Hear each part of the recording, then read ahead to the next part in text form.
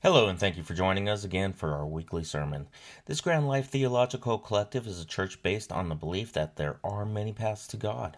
God is the creator of the universe and intelligent enough to speak to all his people in the ways that they will understand. Life is an adventure that we all learn from. We hope that we can experience it and learn from it together.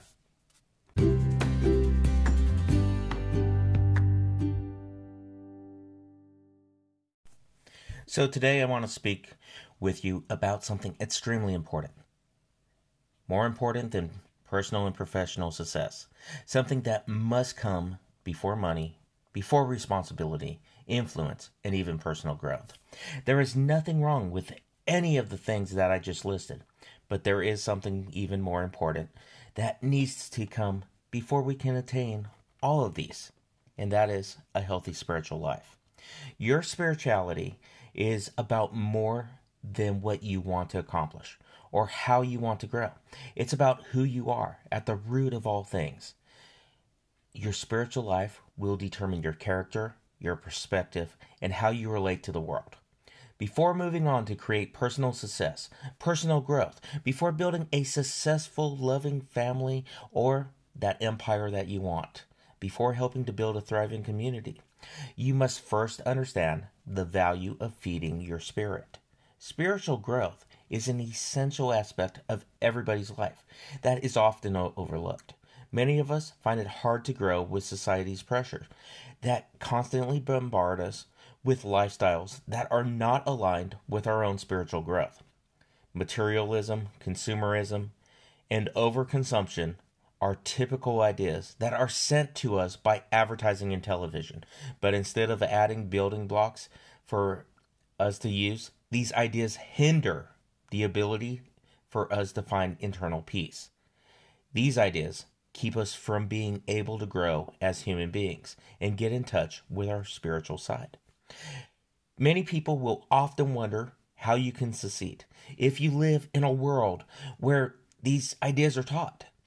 The answer, my friends, lies only with yourself and your connection with the people around you. A parent must often work constantly to vigorously to help maintain a certain level of comfort that often is not necessary.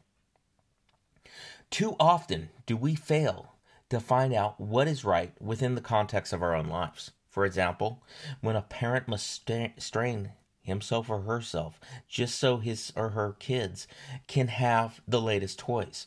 In most cases, children will flourish and grow if their parents are around the home more often.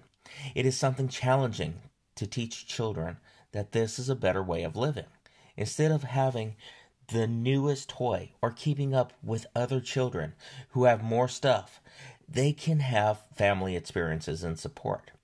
But when it's all said and done, stuff is precisely just what it is. It's just that. It's stuff. It cannot replace love. It cannot replace trust or honesty. These are the things that we must learn to cherish. You can live without something, but you would not be able to live without your family. By learning to live without unnecessary things, you can practice living happily and start on the righteous road to spiritual growth. Many times we feel that we need some object to make us spiritually content. How often, though, do we feel completely empty once we actually get that object, once we achieve obtaining that thing that we wanted? All too often do we chase something only to find that it didn't fill the gap of what we really were missing. The reason is that we set our expectations on material things and not on spiritual growth. This is one of those habits that can lead to poor self-esteem and the insatiable need to buy more stuff. Instead of doing this, try to change this habit by volunteering, giving to the needy, or starting a noble cause. Your efforts will not go unnoticed, and you will feel genuinely good about yourself and your actions. Try to incorporate your family into doing the same things. If you lead them, they will follow, and with time will also feel the effects of genuine spiritual growth. Because with all the pressures of working and money, there is often minimal downtime for the typical person to enjoy the labors of their fruits. Ask yourself, are you working to live, or are you, like too many others, simply living to work? You can have all the material things that you are told you must have. But the truth is, there is no need to have the biggest house on the block, or the fanciest car, or whatever else you think you need, if it means giving yourself up and burning yourself out. Do not try to work extra hours and distance yourself from your family so that you can own a home that you never get to enjoy. Years ago, people lived happily in houses a fraction the size of most houses today. People are once again learning this freedom. We once knew through the tiny home movement and the minimalist movement to simplify their lives. To be able to live your life in complete faith that you are there for you and your family, to live, to love, to learn.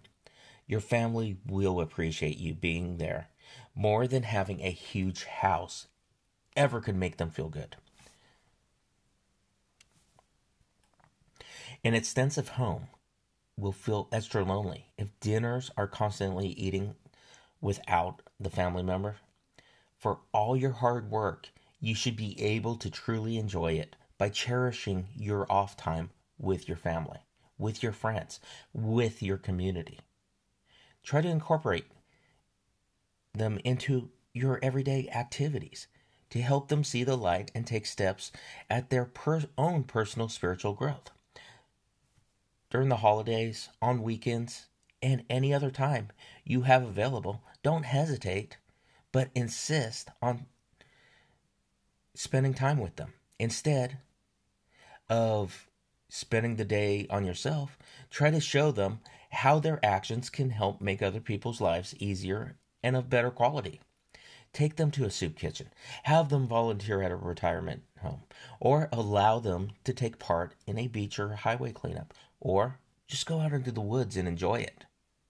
These small gestures can teach them morals that are otherwise lost through television, through the media, and at the same time, it introduces them to healthy experiences.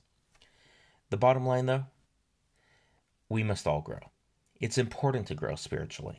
Most of us, at different times, are concerned with growing. In most cases, it is growing up, maturing, becoming better people. But how do we do this? How do we grow into better people? I think of a mother who was driving her 4-year-old daughter to preschool one morning. She also happened to be a medical doctor and had left her stethoscope on the front seat. Driving along the street, she noticed her 4-year-old was quite interested in the stethoscope and was playing with it. This mother and doctor began to think to herself, could it be that my daughter will grow up to follow in my footsteps? Wouldn't it be wonderful if she would be a doctor just like me? But just then, her thoughts were interrupted as her daughter spoke into the stethoscope and said, "Welcome to McDonald's. May I take your order, please?" Well, the mother was destroyed. But that's part of growing up. It's part of learning. It's part of experiencing, trying new things, and then moving on. Who's to say that little girl won't become a doctor? And who's to say that same little girl may not become the president of McDonald's, or own multiple franchises of her own, or do something else? She's 4. All these possibilities is what growing up is. So what are you going to be when you grow up? Have you thought about growth? I'm not talking about physical growth. I'm talking about spiritual growth. We hear a lot of talk today about church growth, building bigger and bigger churches with more and more people. But even more important than church growth is individual growth. It's personal. It's spiritual growth. That is the job of any church. The job that most of us forget The job to support the growth of the members of the church, the individual growth of not just the group, but the individual. But how? What can we do to improve our spiritual growth? It's best to figure out what techniques work for you. Since spiritual growth involves one's values, beliefs, and purpose, it can be achieved in several ways, both physically and mentally. Start by exploring your spiritual core. By doing this, you are simply asking yourself questions about the person you are and what your meaning in life is. Ask yourself, who am I?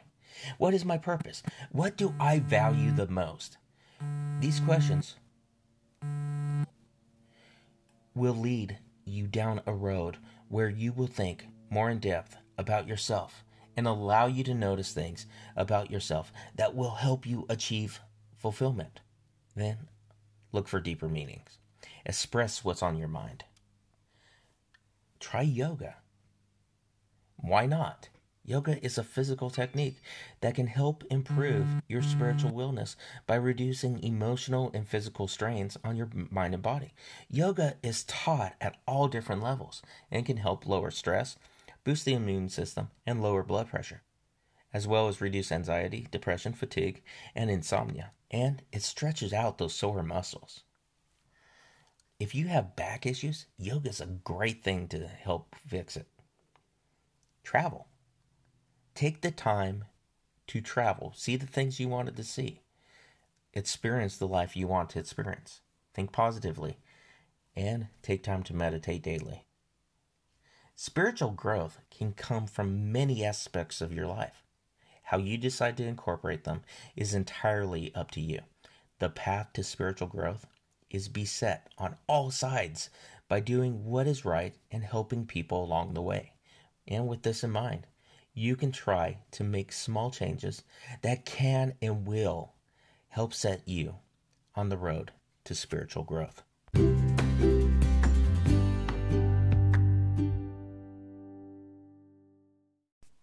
Thank you again for listening to this week's sermon. This Grand Life Theological Collective is based on the belief that there are many paths to God. God is the creator of the universe and smart enough to speak to all of his people in diverse ways. And there are lessons from all religions that we can all learn from. Life is an adventure that we must all experience and learn from. We hope that we can experience it and learn from it together. To find out more about us, please visit us at our Facebook page at This Grand Life Theology, or email us at thisgrandlifetheology@gmail.com.